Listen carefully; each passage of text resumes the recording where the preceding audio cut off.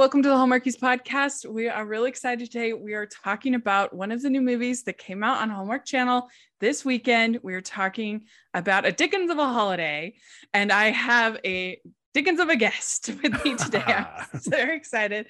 I am Phil Critic Rachel Wagner, and we have Alonso Duralde here. Howdy, everybody. Yes, it's been actually a long time since we've had you on the podcast. We communicate so frequently. I didn't realize that it had been so long, and so welcome back. We're excited to have you. Always a pleasure to be here. Thanks for having me. Yes, and so you've had an exciting year, particularly with your book. Why don't you tell our audience about you mean book? This book? That book.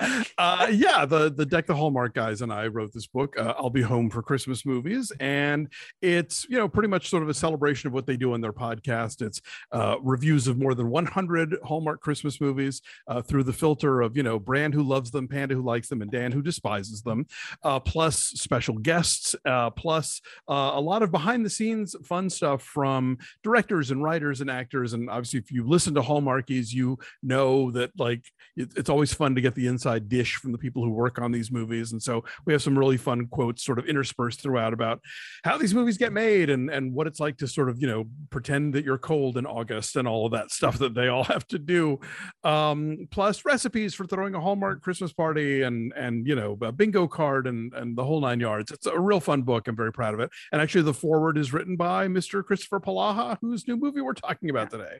And you can see yours truly featured in the book. Yes, you are. My vocal defense again for the most wonderful time of the year, and Mr. Henry Winkler. Yes, I think you're the one who gets into the idea of old Hallmark versus new Hallmark. Yeah, that's right. So y'all definitely should check it out. It's a lot of fun, and there's some recipes, there's some other stuff that's just fun celebration of the season. So definitely you should check it out. We'll put a link in the description. Wherever you get your books. That's right. So yeah, you've even had Hallmark on your mind even more than usual. Yeah, pretty much. That was the summer of 2020 while we were all locked in. That sort of became my permanent happy place. All that summer was just having to rewatch those movies and re-listen to those episodes and get the book all finished. But I'm thrilled that it's out there. And it's funny. I remember somebody being like, well, what if this whole phenomenon is blown over by the time the book comes out? It's no, that didn't happen. There's more, up to what, 42 this year now, right? And across all the platforms, it's just something like a 400% increase in the last 5 years of just how many titles there are on cable and streaming and all the other places. So yeah, this the Christmas phenom is not going anywhere just yet. And I personally actually have been kind of surprised by the numbers that Hallmark has been getting this season, because they had a rough 2021 as far as non-Christmas. Sure. But then, and they kind of deserve to have a rough year. It wasn't a great batch of programming for the most part, but they have had a very successful season as far as the ratings, much better than any of their competitors.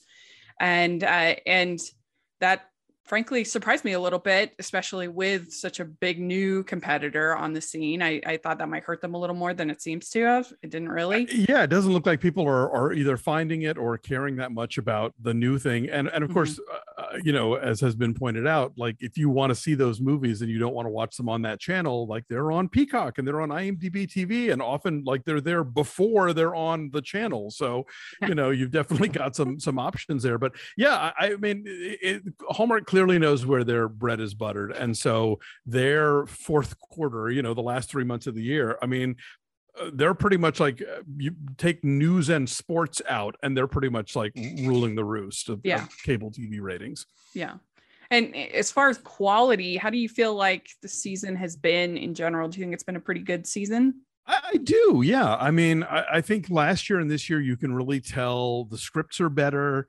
I think they're thinking things through in a lot of ways, and they're shying away from the tropes that have become very easy to make fun of. I mean, I don't know if you saw last week, there were 2 different movies that were just there to spoof Hallmark movie tropes. Right. And I think the films themselves are getting more clever about that. We're certainly going to talk about this one where I think they really turn the all is lost moment into something completely unexpected. But yeah, I'd say generally speaking, I mean, there are still a few duds in the bunch, no question. But I think the best of this year's crop ranks among some of the best they've ever made. Yeah. Yeah, I'd agree. I think that there hasn't been one that like has truly taken me to a dark place. Like that was awful. Like the ones I've given negative reviews to, of course, but considering other years, the bottom has been not as bad. Yes. Agreed. Yeah. So, all right. Well, very good. What's the second one? So there was Klisterfunky. What was the other one? Oh, the Bee Who Stole Christmas, the RuPaul one on VH1. Also very much like, picking apart the journalist goes to the small town and, is won over by the local blah, blah, blah, blah. Oh, somehow I missed that one. I'll definitely have to check it out. It's okay. Like, I think both of them would have been great half-hour specials, but like at movie length, it's like, okay, we get it, Yeah. Yeah. Well, yes, let's talk about A Dickens of a Holiday. Yes. And so this one, I wanted to talk to you about it because we had covered, not only did we do female-oriented Christmas Carol episode a while back, but we also covered Nashville Christmas Carol. Right. Yes. Yes. Last year. So it's become kind of, I love Christmas Carol so much. Yeah. And so much. And so I just thought this was a perfect one to talk with you about. And it was also written by our friend Julie Sherman Wolfe, who is one of the greats when it comes to Hallmark Christmas movie writing or Hallmark movie writing in general. She's wonderful and so funny, and she always puts some wit into her scripts. I think little spin on things for sure. Yeah, and she did a full rewrite. So the Mark Hefty, I think, came up with the overall concept, and then she told me that she did a full page one rewrite of the thing. So we'd like to take a second and thank our sponsor for this episode of the podcast. Sometimes love needs a little push. Lizzie Shane, the award-winning author of The 12 Dogs of Christmas, has a brand new small-town romance set in Pine Hollow, Vermont, where every happily ever after begins with adopting an adorable rescue dog. First love gets a second chance into All the Dogs I've Loved Before when the town librarian, mischievous Australian Shepherd, keeps getting loose and fetching her ex, the town sheriff. Lizzie Shane's Pine Hollow series has been called an irresistible blend of heart, humor, and a whole lot of puppy love. And To All the Dogs I've Loved Before is available now wherever books are sold. To learn more, visit www.lizzieshane.com. That's lizzieshane.com. The summary on this one is just to make the 100th anniversary of her hometown's Victorian Festival a success. Cassie invites action movie star and former high school classmate Jake to play in A Christmas Carol. So overall, what did you think about this movie?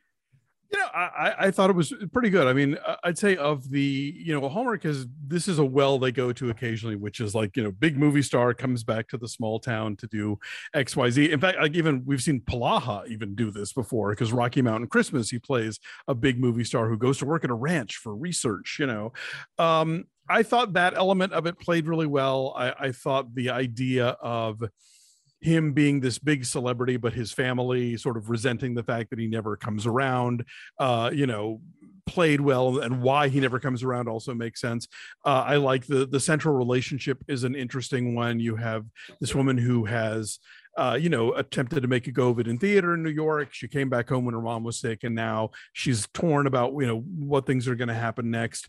There are the scenes of how directors talk to actors and how they might sort of like, walk them through what a character is doing and what they would be feeling. I thought were, they're grossly oversimplified, but effective, like they get the point across of how that dynamic works. There were some nutty plot points, and we'll get into those, but overall, I thought this was pretty charming. Yeah, I agree. I thought it was really charming too. And I thought that they had really nice chemistry, and I love Brooke D'Orsay, but she's had a bit of a rough run the last while. She did like Miss Christmas, which I personally just loved. I thought it was Sure. great. And then ever since then, her movies have not been great. Like she's always, you know, I think doing a good job, but but Nostalgic Christmas wasn't great. She did the Beverly Hills Wedding, which was I forgot about that was her. Yeah. She's had a, and that last year's Godwink Nostalgic movie was not great. Yeah, last year's Godwink movie was bad. I mean, all it takes to make a Godwink is for them to live next to each other. That's not doing it for me. That is a whole franchise whose appeal escapes me entirely.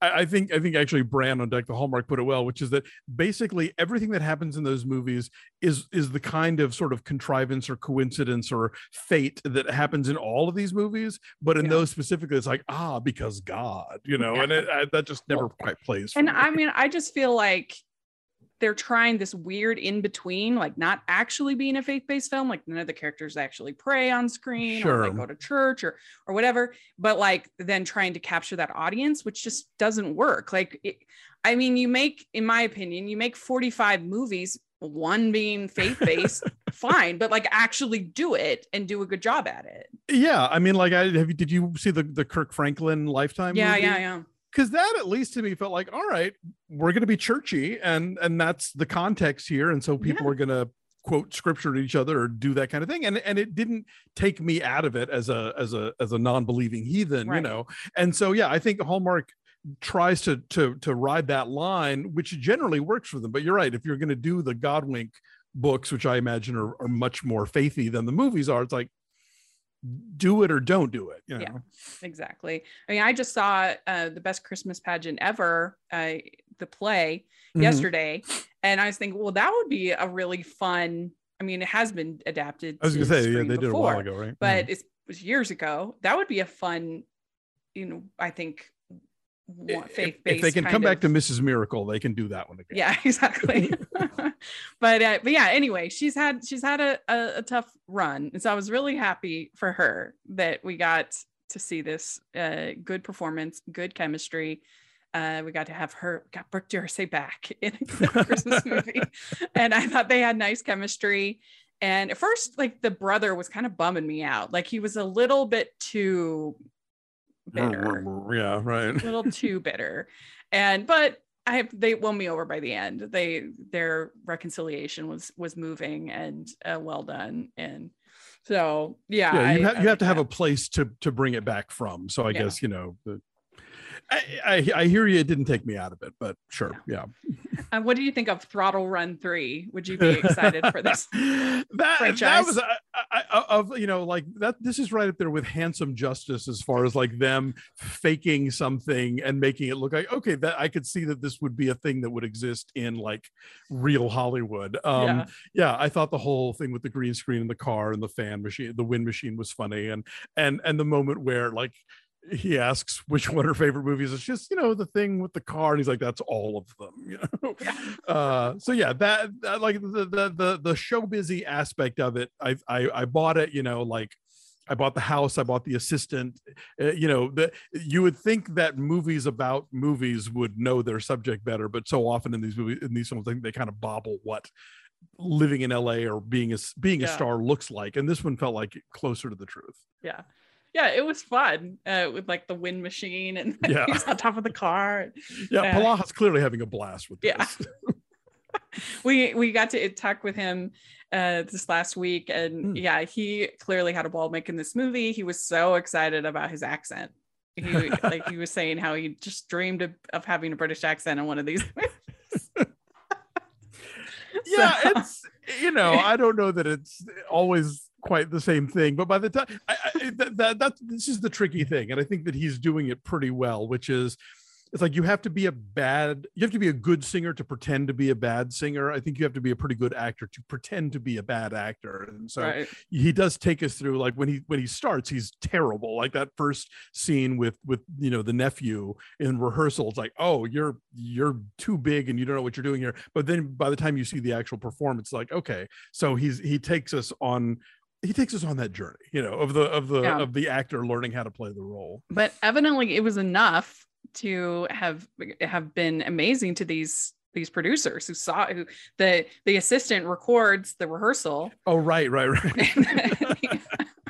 But he can only get the role in the movie if he goes to the party on Christmas Eve, which is like, what kind of pea picker is going to, insist on that, especially when you were impressed by the rehearsal of the show that he has to do that night. Like that's, can we unpack that now? Because that's the thing in this movie. Because the thing about these movies is that nobody has anything on Christmas Eve. Like one. No, it's always that's when all the business happens. Yeah. And so even if we take that as a given, like that's just a thing they do in these movies. Yeah. He's like, nope, not going to go to the party. I'm committed to do this play. This matters to me. And she's like, no, this is too important to you. I'm firing you from the play so you can go do that. Okay, the whole movie, it has been established that it's a huge deal for the town, that they put on this play. It's the 100th festival. They got this movie star in. The press is coming. Yeah. Why is she suddenly so cavalier about him not doing it anymore? That was the one part that I felt like, wait a minute, you have some stakes in here too. You can't just toss him and you're going to step in at the last minute in a nightshirt and a cap and play Scrooge. It's just like, it was an interesting choice because usually it's the opposite, and then they hold a grudge for unreasonably long amounts of time. Yeah, we've seen a lot of these, like, oh, it's the big music star comes back to town. Oh, it's the talent show on the 23rd. Oh no, I have to do a TV special. Bye. Oh no, I changed my mind. I'm back. Yeah, and usually it's like in the middle of some kind of major presentation where they're like, I have to leave right now. Yeah. So, I mean, kudos to Julie for not going down that path that we've seen a million times. But I think the alternate to it is like, wait a minute. I get that he would turn down the party because he wants to be there for the show because he's in love with her and he's committed and yada. I did not buy her suddenly deciding, screw it, I'll just be Scrooge. And when the Cleveland TV station showed up to see the movie star, I'll be like, oh no, he had to leave. They didn't write themselves into that part working for me. Yeah. Well, I agree. I completely agree with you that. And then also like the fact that they would only have one showing of this play. One performance. Yeah, that's true. Yeah, like that seems like a lot of effort to go to for one. Like I can understand a weekend of the play, but to only have one showing. And if you have this big movie star coming to town, like it seems like there would be a line out the door. Like there would be a waiting list, throngs of people trying to get in. It would be a madhouse because, Jake's back in Ohio. And it just seems very kind of casual, like, oh yeah, no, people are there and whatever. Yeah, they did here in one of our local theaters, Hale Center Theater, Orem. They had Andrea McDonald come for one production that was a special, and you had to pay like extra, and there was still like you had to be there on the on the day that they were available to get tickets to this Raisin in this, I think it was Raisin in the Sun that they did. Andrew McDonald. Okay. Yeah. But if they had like, can you imagine if they had like, I don't know, like Jake Gyllenhaal at your local theater, like doing Christmas Carol. Tom Cruise, that kind of thing. It's like, there would be, I think more people would show up to see his Ebenezer Scrooge. Yeah, I would hope so. But I did absolutely love this movie had for local theater and community theater. That just, as someone who loves community theater, I think I sometimes even like it even more than going to the Broadway and going to the professional productions. There's something about that community spirit that's so fun, and I just think it was so sad for me when they were all closed down. And so once I got vaccinated, I made a commitment that I was going to support local theater as much as humanly possible, and through the summer was my original goal, but I kind of kept it going. And I've seen, on Twitter, you are always at the shows. I'm very impressed with that, with your commitment. I've seen over 40 productions since I got vaccinated. Man. So I'm really proud of that. And I happen to live in a place where, in Utah, we have so many. Local... clearly if you keep going, so there's a lot of choices, obviously. Yeah, I only have one repeat of a show. Wow. I saw Hunchback of Notre Dame in 2 different theater productions. The Disney one? Is that the Disney one? Yeah. Oh, okay. Which I think is significantly better than the movie. I can see that. They improved it a lot. but anyway, I love local theater. I think it's just such a beautiful, wonderful thing. And like, even when it's maybe not the best show or the best production, like, just people are giving up of their time like Sure. to do this. And I just think The it's really enthusiasm. special and cool. And I love live performance, whether it's this going to the symphony or, you know, going to you know, an opera or any. I just love that energy. As much as I love movies, I love live performance. And being in one of those shows, it's like there's the romances and the gossip and the, you know, the friendships that Yes. form. And so you get a little bit of that, like the guy who's playing, you know, the nephew is clearly in love with the woman who's playing Belle. And Right. you know, I love like the big lummoxy guy. You're like, who is he? Oh, of course you're the Ghost of Christmas Present. Like, that's, you put a wreath on his head. It's like, yes, perfect casting. You were absolutely the person they should have in this thing. Yeah. I almost wish that I could see like the whole show, you know, since they gave us so many clips of the show. I almost wish they had just filmed it all and I could see the whole show of I have Scrooge. a super nitpick here, which is Yeah. like, this is mean, but I'm just going to say it. Okay. So the show opens, like, she's ready to go on thinking that he's not coming back. And she's got the night shirt and the cap and everything. That's But in true. rehearsal, we have seen the scene where the nephew, what is the nephew's name? It's Fred. not Bob. It's Fred. Thank you. Fred comes to Scrooge and Marley to wish him a Merry Christmas and that whole speech.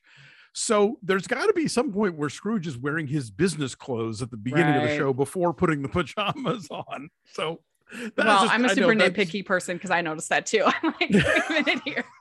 Good. I feel better then. Because you gotta have Jacob Marley Yes. scene, and he can't be already in his suit if he's in front of the door Exactly. with the Marley ghost. I did love the fact that the old guy who played Scrooge every year, who had lost his voice, got to play Christmas Future. That was a nice touch. Oh yeah, I didn't even notice that. Yeah. Yeah, They introduced him during the curtain call. Oh, okay. Yeah, that was fun. So yeah, basically the reason why they need him to step in is because the actor who had played Scrooge all these years has vocal nodules. Yeah. Which is like a huge disaster. Like, if that happens, like it happened to Julie Andrews, which is so sad. It just makes me sad that she can't sing in the world. But yeah, he has to be on total vocal rest for like Yeah. a month, so there's no way he can do it. Yeah. And he's the Sir Patrick Stewart of Central Ohio, we're told at the beginning. Which, you know, I'm not a fan of the Father Christmas movies, and it just made me think of that, where it's like supposedly this actor, the stage actor, yes. was like so well known that like any scandal was searching his name. But That's the other thing. Like, Hallmark has gone to the well of putting on A Christmas Carol before, and like, yeah, there's the Father Christmas movies, and there's also that one with Brennan Elliott. Oh, that one is terrible. Which is not good. Yeah, That one is exactly. bad. So I was a little skittish about this one because I still remember how not interesting that one was. Well, but and they act like in that having a female Scrooge in that movie is like revolutionary. Like, nobody's ever tried that before. Only 5 million times. Like, what? there's now even a version called a Stella Scrooge that was they did on stage last year. And now I think you can stream it.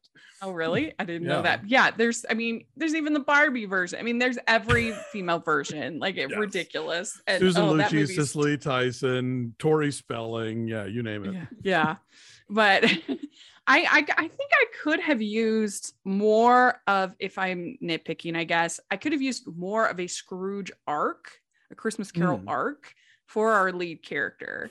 Like, that would have been nice to have him kind of go through, like, maybe he kind of hates Christmas and that's part of the reason he doesn't want to go to Dickens, you know, during Christmas time. Like, I think that could have been funny, but they're as we saw in Nashville Christmas Carol, like, they're so hesitant to make any of their characters unlikable. Right. And I think that might have been a hat on a hat. Like, I think you can sort of do the story where it's like it's the movie star who has to come to terms with the family that he left behind and he hasn't been in touch with, and also the girl that he loved in high school, but she didn't realize it. That's always a Hallmark fave. You know, you were meant to be together at 14 and are only now like fulfilling your promise.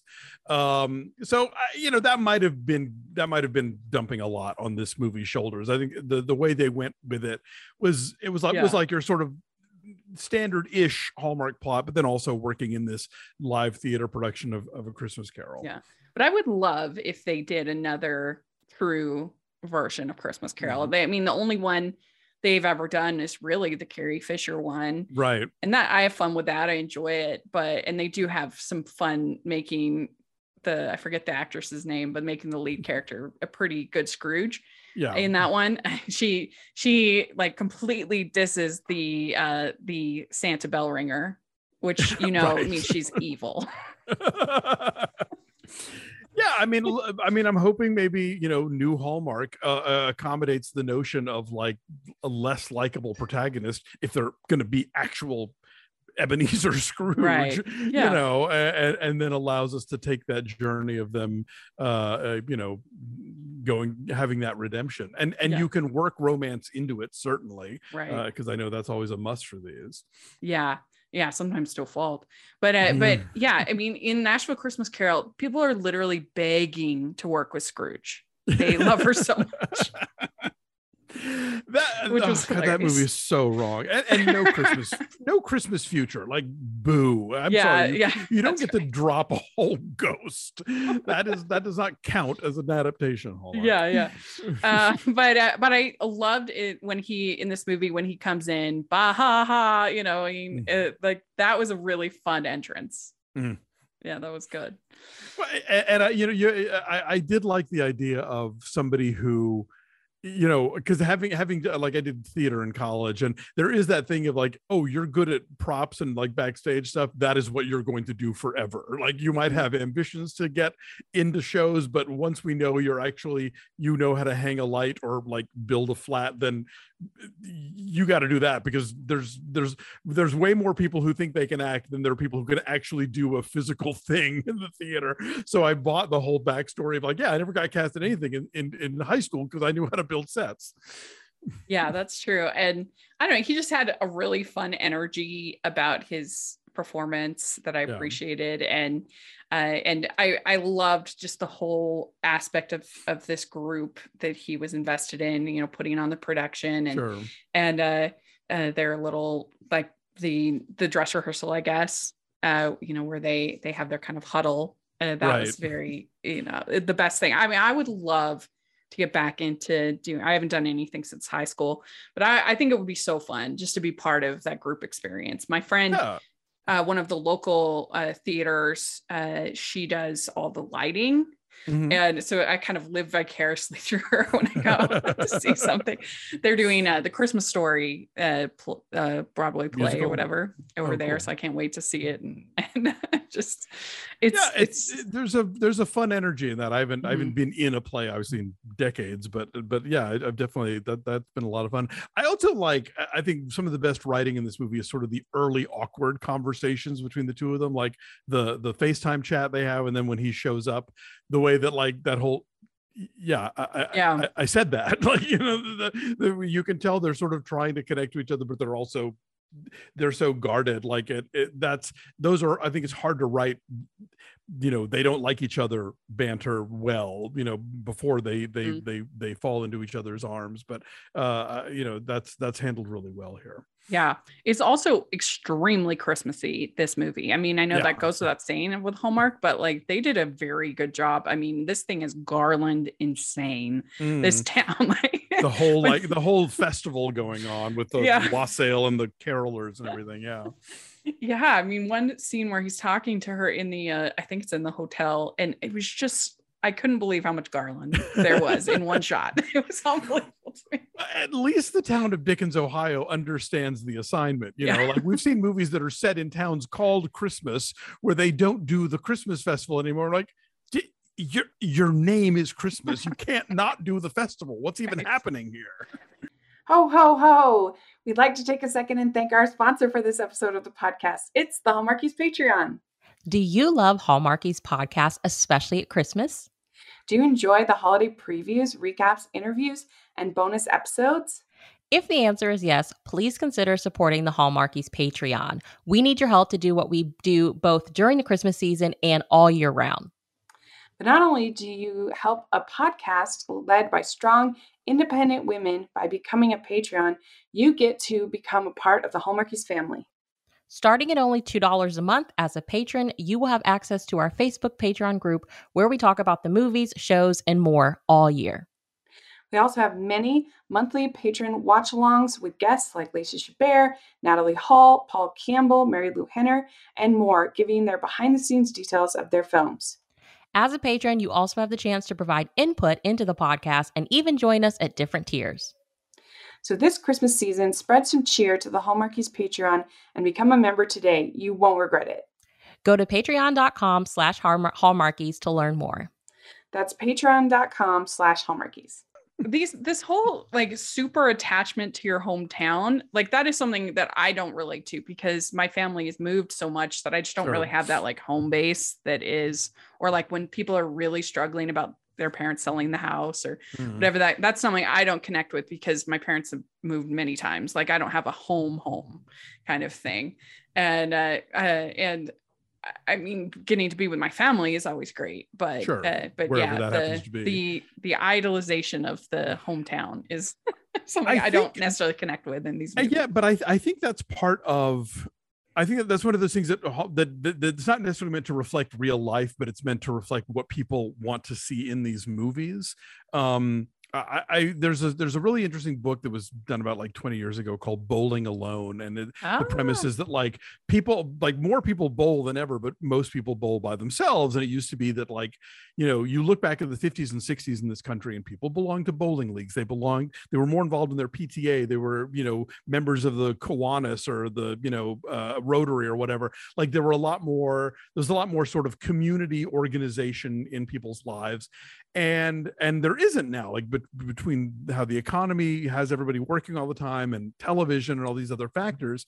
And so I think part of the thing that we're being sold in these movies, part of what makes them sort of a moving greeting card in a lot of ways, is this idea of like the town comes together to have a festival, or like, you know, my quilting circle is having a bake sale to pay for the kids' music, you know, whatever. You know, so I don't think we're meant to necessarily relate to the idea of, oh, my home, oh, my house, oh, my hometown. But I think we're meant to crave that connection because so few of us have it. You know, like the idea of these idealized small town where everybody's up in each other's business, but in a sweet way, you know, I think is something that so few of us have, that it's presented as a sort of aspirational, oh, wouldn't that be nice if, you know, and that's why it comes up so often in these movies. That's my theory anyway. That's a really good point. I agree. I actually really love that book. I think it's very good. And also, I think you also see a lot of, to speak to another sociology text, the third place, you know, the whole idea of that we've kind of lost, that everybody has their work, their home, and then that third place.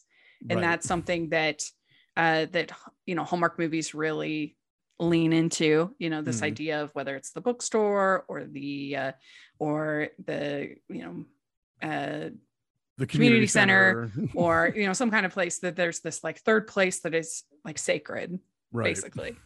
That you know, and you know, again, I think these are also, these small towns are always the fantasy of like, you never see a big box store, a Starbucks, a chain, anything. It's always like my dad's hardware store, the bookstore that the sweet old lady has owned forever, the coffee shop where we all hang out. And it's, you know, like everything is super local, which is great and is an ideal thing. But I think is again, sort of aspirational, because so many of us, especially like once you're in the suburbs and in smaller towns, like everything around you is a Walmart, a Starbucks, you know, an Applebee's or whatever. And so we miss that connection of like, my small town has this and nobody else has this. Well, and that's ironic when they try to do sort of the You've Got Mail kind of plot line with the big box and the small, is that now like the big box are actually struggling kind of as much as it's the small like True. mom and pop that might have a Unless niche they're on the audience.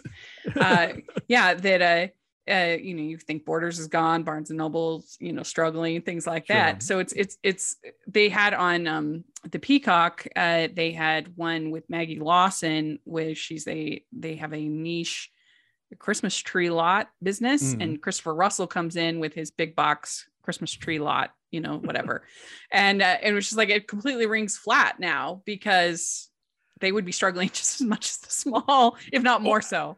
Actually, you know nowadays. what? I take it back about the chains, because I forgot in this very movie that we're talking about, we get a lot of big fat Ace Hardware signage.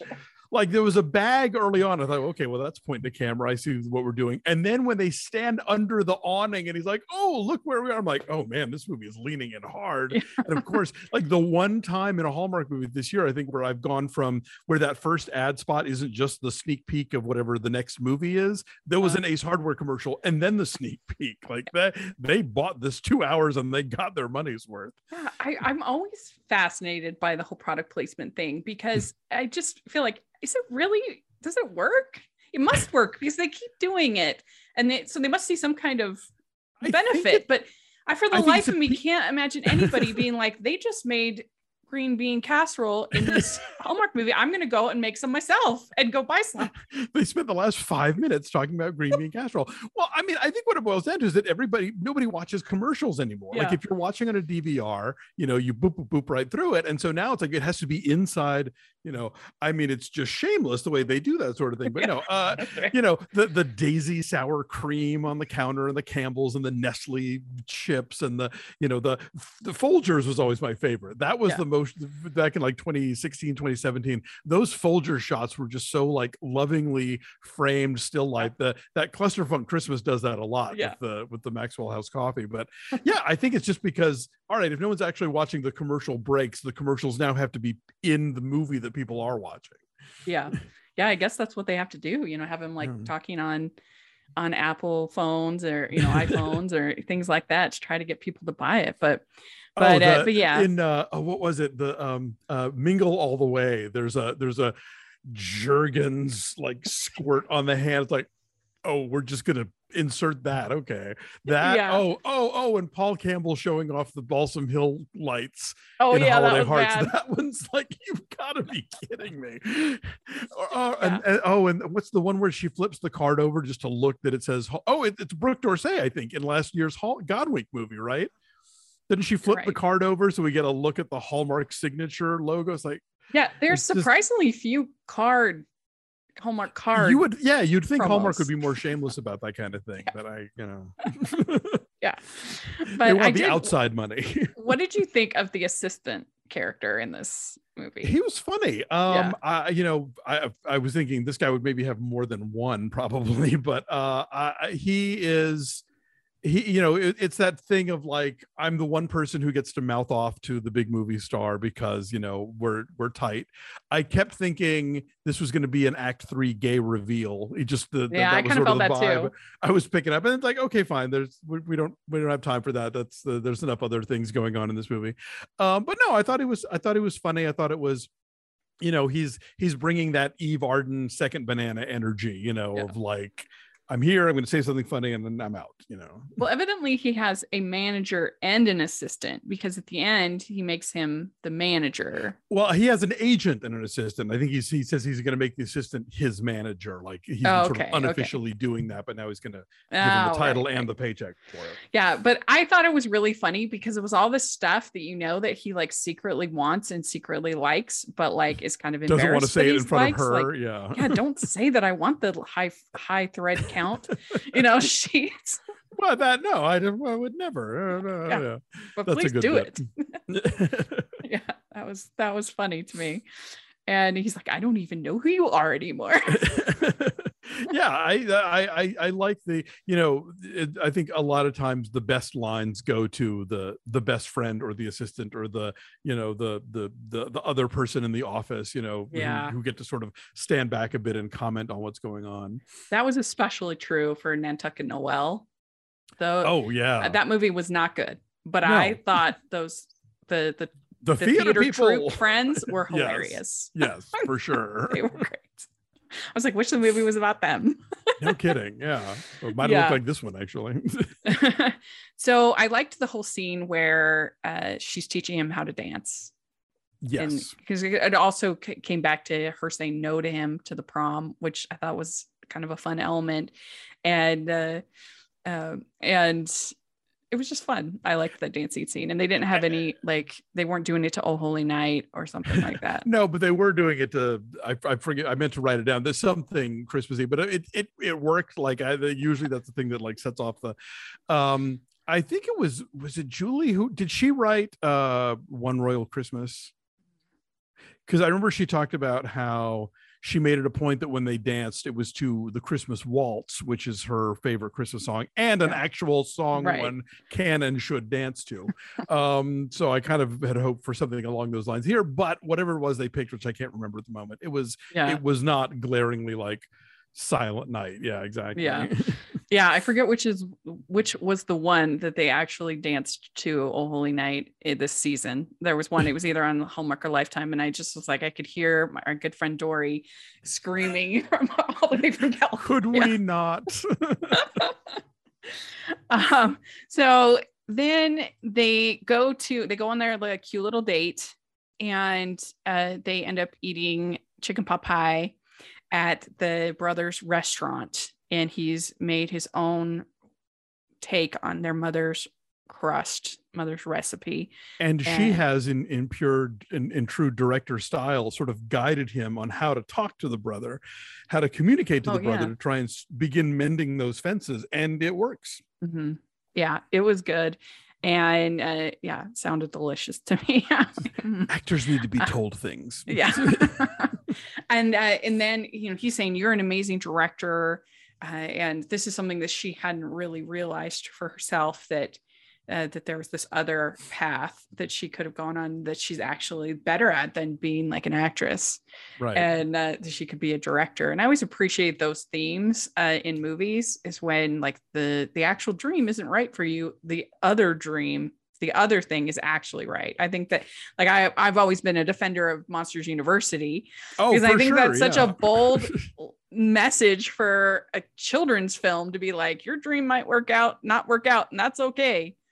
Yeah, like higher education might not be for everyone, but it doesn't mean that you don't have something else that you're good at that you will get, fulfillment out of doing. Mm-hmm. Yeah, I think that's, what so often with these movies, they get a hard time, and deservedly so, for being like, oh, I'm gonna walk away from my law career that I've spent all these years developing so that I can do ice sculptures now.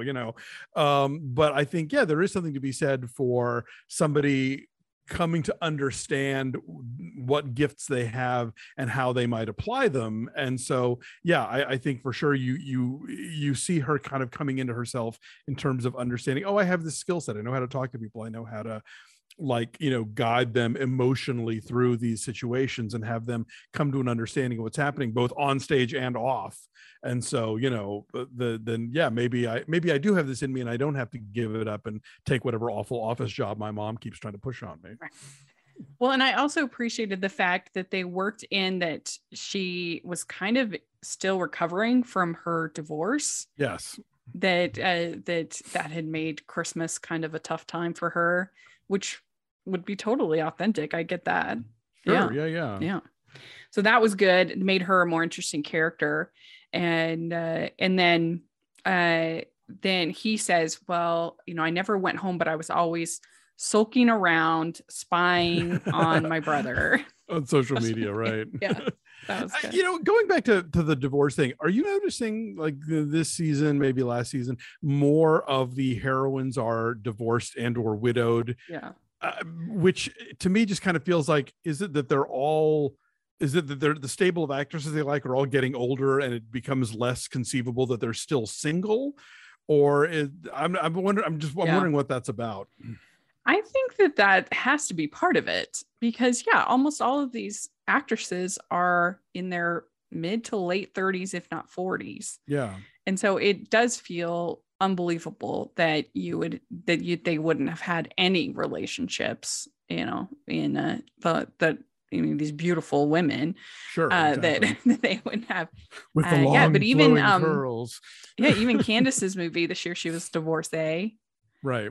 So yeah, it's an interesting new dynamic, but I'm glad. And they had some nice scenes with her and her mother, who's played by Camille Mitchell, who we got to interview, and she is so fun. I absolutely loved her. Yeah, that interview, we basically nerded out about Broadway theater for like 30 minutes. It was great. There is a whole separate podcast to be done about like Hallmark moms. Yes. Because, I am there are movies where I'm like, okay, I don't know if I'm super excited about this. Oh, Terrell Rothery's in it. I'm in, like her, Barbara Niven, Rebecca Staub. BJ Harrison, there's that whole crew of them who I just think know exactly how to do these movies, and very often for me are the draw. Yeah, I love Rebecca Susan Staub. Hogan. She looks so young that sometimes it's not the best casting, but like I just love her as a human. She gave one of the best interviews we've ever had. Great. Yeah, she was so fun. And yeah, she usually, I feel like she's played Jesse Schramm's mom several times in particular. But yeah, I really liked Camille as her mom. It was just a few scenes, but I thought it was good. And they say the heart doesn't care about timing. It only knows what makes it beat faster, which I thought was a good line. Yeah. Yeah. Well done, Julie, on that one. And so then he's not going to be there, and she's saying, like, yes, we talked about that I don't want you to give up this. I'm not going to allow you. I'm firing you from the play. Right.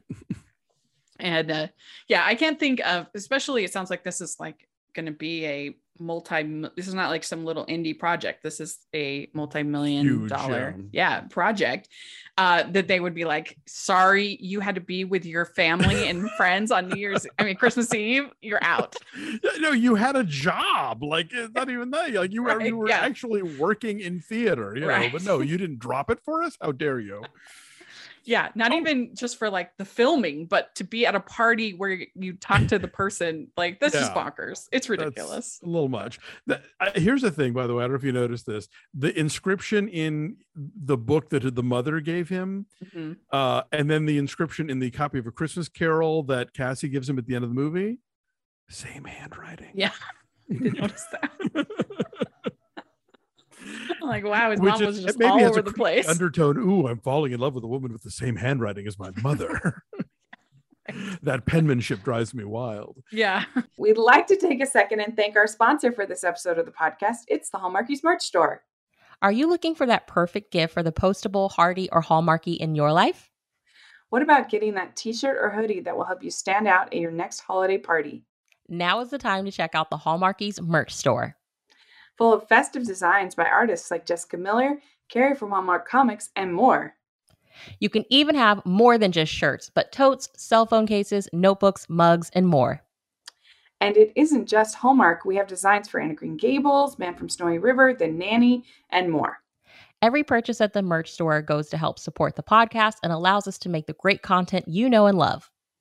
There are frequent sales, so go to tpublic.com/stores/Hallmarkies or see the link in the description.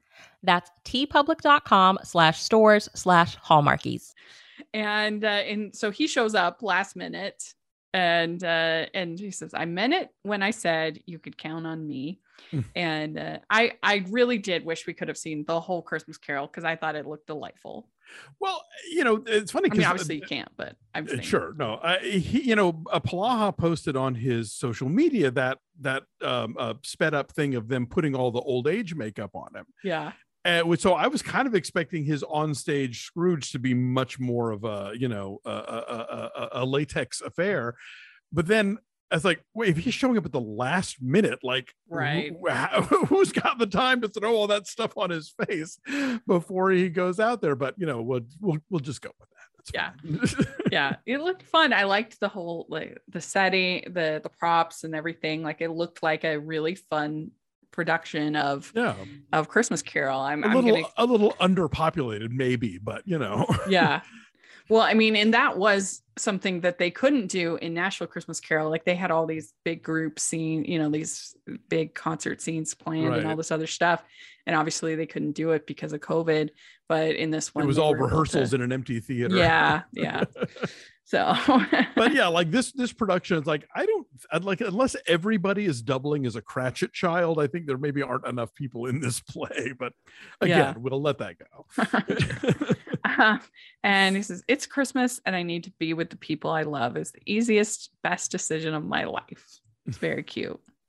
And then he says, wherever you are, that's where I want to be, which I love because I've said it several times already this season. I am tired of the whole, we live different places, therefore we can't fall in love. Like, I'm just tired of that being a conflict. It's so phony to me. Or the stated or unstated assumption that the woman has to move. I like the idea of make work, of like figuring out what the logistics are going to be. I especially like when at the end of A Sugar and Spice Christmas, when like, oh, but I have to go to Australia, and the guy's like, okay, I'll go to Australia. Why not? Right. That's very true. Yes. I just, you would figure it out. Like, there's no way anybody would be like, I am in love with this person, but we live in different states. So therefore, oh, well. Yeah. I hate it. So especially in this day and age where there's so many other ways where you can communicate and see each other. And I mean, it drove me crazy on Chesapeake Shores with Traby, that they like make this big deal of how could you go on tour? I'm like, you're a singer. You're going to go on tour. That's your job. Like, how that works. Yeah. Obviously if you want to do a movie that's about the complications of long distance relationships, they exist and, they do have their challenges, but yeah, to have that be like, oh, well, this could never happen because, we're 2 states away. Like, yeah. And you're like, let's try a little harder. Come on. Yeah. And you're like a super selfish person for like going, supposedly Trace is like the super selfish person because he goes on tour and he's a singer, and I just like that whole dynamic makes me crazy. I am over it. So I was so happy when he said that about wherever you are, that's where I want to be. Yeah. Because, you're a movie star. You can kind of live wherever, right. You can afford that. And that's not going to be a problem. Yeah. And you can buy yourself a nice palatial estate. I'm sure the real estate in Dickens, Ohio is a lot more amenable than it is in Beverly Hills. You can get crazy acreage and y'all can live there and you can jet off to go do your, hanging from a car roof movies whenever you feel like it. Yeah, exactly. And you can FaceTime every night and see each other just like practically like you were together when you have to do stuff for your job. Yeah. So I thought that was a very swoon-worthy line and really good. Yeah. And he says, it wasn't a line, I'm not acting. So that was very good. Both of these actors know the assignment. They they get how these movies work, and Palaha, I think is super charming and there is a bit of a my standard for these generally is like, do I believe that when the cameras stop rolling, this person could tell the crew a really funny joke, ideally a dirty joke, but not necessarily a dirty joke, and some of them I don't believe could, and then some of them do. And I think that the ones who have that capacity of not taking themselves and the material super seriously are the ones that come off the best in these movies. And yeah, Palaha absolutely has, there is a sense where he's enjoying the ridiculousness of what it is to be a like major action star, but as an actor can kind of approach that from that level. And Brooke Dorsey, I think, can give these characters like just enough of a little bit of, complicated emotions and sort of, rocky feelings about things where it's not just like simpery smiles all the time. Right. I agree. I think that they were really great choices for this and they did a good job. And yeah, when they're actually sort of invested in making this a good film, and we've all seen it where they're phoning it in, Chad Michael Murray in a lot of movies. I wasn't going to say it, but when they're invested and trying to make a good film, but then also, like you say, not taking it too seriously, I think you get that balance and it really works, and they just have chemistry. And I think that must be like the most frustrating thing, when you have everything kind of right on paper and then it just doesn't land for some reason. The chemistry is just not there. And that must be, because it's such an ephemeral thing, it must be so frustrating for producers. And I mean, I haven't listened to your episode, so I don't know if you were more of a fan of this one, but like for me, Christmas Contest felt like a really well-written movie. Like there were a lot of like, there were funny lines and ideas in there that I thought felt like, you know, this is the new good Hallmark that we're getting. And the two of them just did not do it for me at all in terms of their relationship. It was such a weird movie. Like I was with on the episode 2 big CCB fans, and they were very excited about it. And I didn't hate it, but like when she's tearing apart that Christmas tree, I was like, what is this?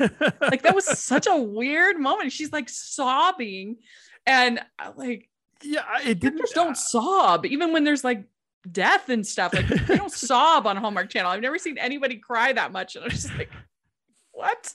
I am admittedly not her biggest fan, but I did feel like she was miscast in this. Like I felt like there were comic moments where I could just feel her not landing, and then I think the emotional parts didn't quite read for me. Well, and then that scene where she's literally like fighting with Barbara Niven, I was just like, they say really hateful things, and I don't know how I feel about that. Well, again, but I think that's the writing, and I think the writing felt like, okay, we're going into some territory that maybe we don't usually get in these movies, but I don't buy it coming from CCB, you know. And so like I think if it had been somebody like, I could see Jill Wagner pulling that scene off, maybe. Yeah, or like Jessica Lowndes would have been a good one. Yeah, like they know where to pull back and sort of like where to dig, and then, you know, maybe recede a bit. And it was just like, I don't know, wasn't working for me. So you're right, there is this X factor about, you know, I think, you know, people have their favorites, like I like this guy or I like this gal, but it doesn't necessarily mean that the two of them together are going to make that thing happen that happens in these movies. But I think with Palaha and Dorsey, it does. Her hair is overwhelming to me, though. Like I know Hallmark loves the long curl, but there were times where I thought her skull is going to be swallowed up by all that hair. Yeah. That's true. I did actually think that too. But I'm like, that hair would take so long. Like it looks easy. It looks like natural in a certain way, but like in reality, it would take hours to get that hair. You'd have to straighten it first and then put in the curls and then make them. Yeah, it would be very time. And in the winter? Yeah, in the winter. Especially in Ohio, where it's supposed to be so, you know, humid. Anyway, exactly. But can we talk about the digital snow effect that everybody seems to love this year? That's got to stop. It's like this screensaver of snowflakes that are falling in front of people, but it's like nothing's landing, and it just jumps out at me every time they do it. And I'm hoping it's going to be a thing that years from now we'll go, oh yeah, that was that 2021 moment where the thing. Yeah, it's bad, especially when there's like no other snow of any kind. Yes, exactly. In the scene, and you know, so it's like, I don't know, it just looks so fake. It's bad. I mean, and I don't even live somewhere where it snows ever. I mean, but I'm sure you know, like if that's happening, there's like maybe wind that's blowing stuff up in another direction or off the ground or whatever. It's not just this single, you know, that. I agree. Yeah. But overall, this was a really fun movie. I really enjoyed, like I said, the nods to community theater and what a great experience that is for those who participate. And I really liked their chemistry and their dynamic. I thought that the supporting characters were fun in general. And you know, I love Christmas Carol. So that was fun to see it as a plot, you know, in this kind of the nods of, am I being Ebenezer Scrooge enough, you know, kind of a thing was fun. So what would you give 1 to 5? What would you give to A Dickens Holiday? I'd say 3.5. I think it's definitely up there. I'd say it's in my top third of the season for sure. And you know, I think there's some solid writing here, and I think also some definitely kind of like post 2019 Hallmark writing here. Where it doesn't just sort of like hit all the beats that you're necessarily expecting it to. And yeah, for everything you said, yeah, the leads are dynamic. It does really capture those things about community theater that's really magical for people. And yeah, it didn't feel to me like this did not feel like one of the phoned in ones. Yeah, I think I just on my Hallmark movie spectrum, I'd probably give it like a 4.25. Okay. Not comparing it to like Oscar movies or whatever, but yeah, it's a separate scale. I get you. one of my favorites. My favorite was A Kiss Before Christmas. I thought that was so good. I loved that one. James Denton, Terry Hatcher. Oh yeah. That was I mean, I'm less enamored of the ones where I know what movie they're doing. Like that is one of several Hallmark movies that is like, oh, we're doing Family Man. But it was better, in my opinion, because he didn't get a fake family in the alternate dimension, like in most of the Family Man. He loses his family. Right, but they did that one too with is it Dream of Christmas, right? The Nikki DeLoach one. Yeah, that's true. But I thought because the problem with those Family Man movies is that you get invested in a family that's fake. That's not real, right? That doesn't exist, and that it's also this handy way to punish career women for not knowing how to bake cookies. No, that's a good one. I like that one a lot. I mean, I'll tell you, I know this is maybe just because I saw it in July, but like Crashing Through the Snow is arguably still my favorite. But I really loved the first Sister Swap movie, and I'm very excited about how the second one's going to go. I actually haven't watched that. I'm watching it today because I wanted to wait until doing back to back. Yeah, doing back to back. So, but have you ever seen theater person that you are? Have you ever seen The Norman Conquests? No. Oh, it's Alan Ayckbourn, who's kind of like the British Neil Simon in a way, did these three interconnecting plays called The Norman Conquest. And like one play is set entirely in the garden, one is set entirely in like the living room, and one is set in like the kitchen or dining room or something. And you can do them separately, but also like they all connect to each other. So like somebody will walk out of the garden and into the house in one play, and then into the house from the garden in the other play. And so I like in Sister Swap where you have this moment where 2/3 of the way through the movie, Ashley Williams and this dude that we've barely seen show up and immediately start spouting all this stuff about what's going on with the restaurant, and you're like, what does that even mean? But that the next movie is going to explain it, Yeah, it's very creative. I kind of thought of the Colors movies. Where there's the red, the white, and the blue. Not Kieslowski, that's kind of the same thing. You'll have like the characters from the different movies appear briefly in each one. So yeah, I'm very excited. We've been waiting for a 3 Colors trilogy from Hallmark, and now finally we have. Yeah, we finally have it. Yes. Very good. Well, thank you so much for coming and talking about this movie. This was a delight. Thank you for having me. It was so much fun. And tell people where they can get the book, and then also where they can follow you on social media. Sure. All that fun stuff. I'll Be Home for Christmas Movies. It is literally available wherever books are sold. You can get it online. You can get it at your local brick and mortar. Please support your indie bookstores if you can.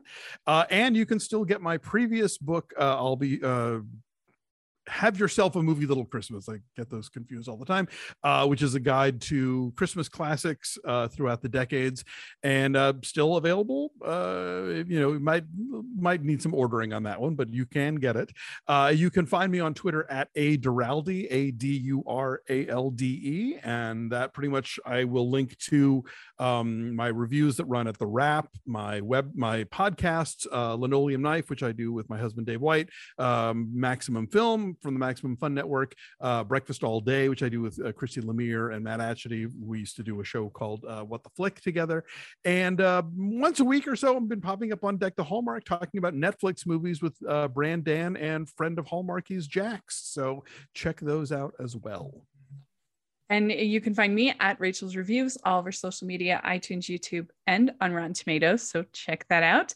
And also make sure you're following the Hallmarkies podcast, a Hallmarkies pod, and a Hallmarkies podcast, all over social media.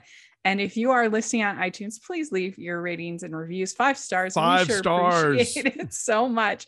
Leave it on both of our podcasts. We would appreciate it so much. And then if you are watching on YouTube, please give this video a thumbs up and subscribe to our channel. We appreciate that so much. We also have our merch store where we have tons of fun holiday inspired designs and designs for the Hallmarky, Hardee's, and Postables in your life. So check that out. And we also have the patron group, which Alonzo is a member of, and it's super fun. And we have our watch alongs every month, and we're having David Weaver on this a week, actually, as when this airs, with David Weaver, and we are going to watch Christmas Town, and it's going to be super fun. So definitely check that out, and we'd appreciate it so much. And we'll talk to you all later. Bye, everybody. Merry Christmas. Bye.